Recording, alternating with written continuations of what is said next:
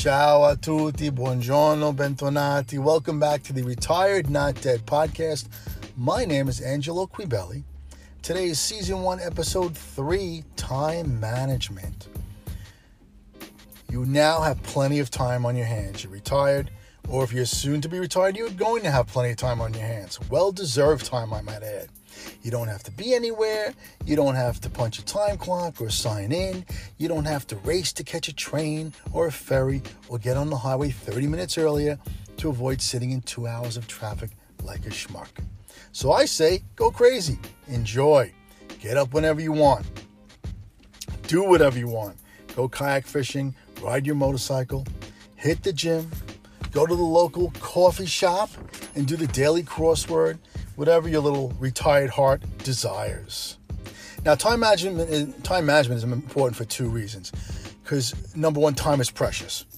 More so now that you're retired than any other time. Time is always precious, but more so now that you're retired. Why? Because you're now in your 50s and 60s, right? So we're one medical event, one bad phone call from the doctor regarding blood results. We're one event like that or phone call like that away from our life changing forever.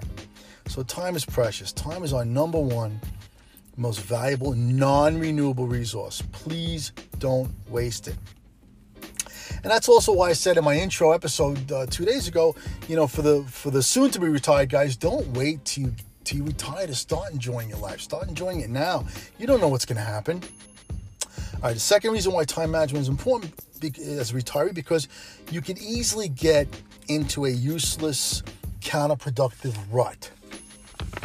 So I say, knock yourself out, have at it, and at some point though, once you get out of your system, because it's all new, you have to hunker down and just start thinking about how you might want to spend your time.